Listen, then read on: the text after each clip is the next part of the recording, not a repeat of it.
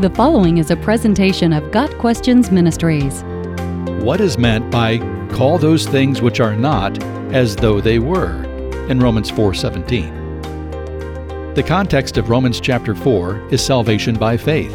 Paul uses the example of the patriarch Abraham to show how our relationship with God is based on faith and not works of the law. Romans 4 verse 17 states, "As it is written, I have made you a father of many nations." Abraham is our father in the sight of God, in whom he believed, the God who gives life to the dead and calls into being things that were not. The truth that God calls into being things that were not is expressed various ways in various translations. God calleth those things which be not as though they were, the King James Version. Calls into existence the things that do not exist, the English Standard Version. Calls into being that which does not exist, New American Standard Bible. And summons the things that do not yet exist as though they already do, the New English Translation. It is possible to understand the last part of Romans 4 verse 17 as meaning that God has the ability to create ex nihilo. This idea is brought out in translations that say God creates new things out of nothing, the New Living Translation, or simply creates new things, the Contemporary English Version.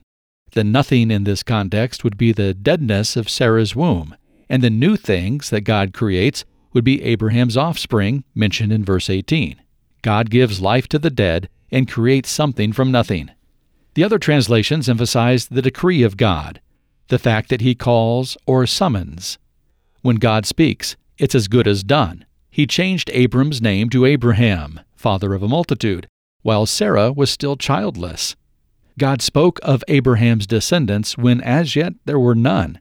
God truly has the ability to speak of impossible things and, in the speaking, make them possible. Abraham heard God's promise and believed it.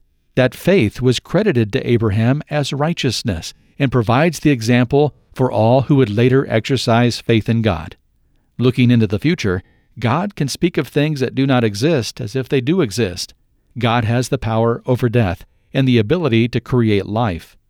Abraham believed this, and so do we, if we are spiritual descendants of Abraham. Some Word of Faith groups misuse Romans 4 verse 17 to teach the name it and claim it doctrine.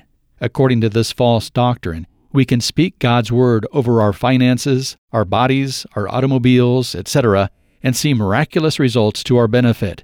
All we need is a confession and enough faith, and God will transform the physical realm into an environment of blessing. We can speak those things that are not as though they are. Sit back and enjoy the fruit of our words. Of course, Romans 4 verse 17 is not remotely about the power of our words. It's about the power of God's promises and His faithfulness to keep those promises. Isaac, the son of promise, was not born because Abraham confessed or declared certain words, but because God promised he would be. Got Questions Ministries seeks to glorify the Lord Jesus Christ by providing biblical answers to today's questions.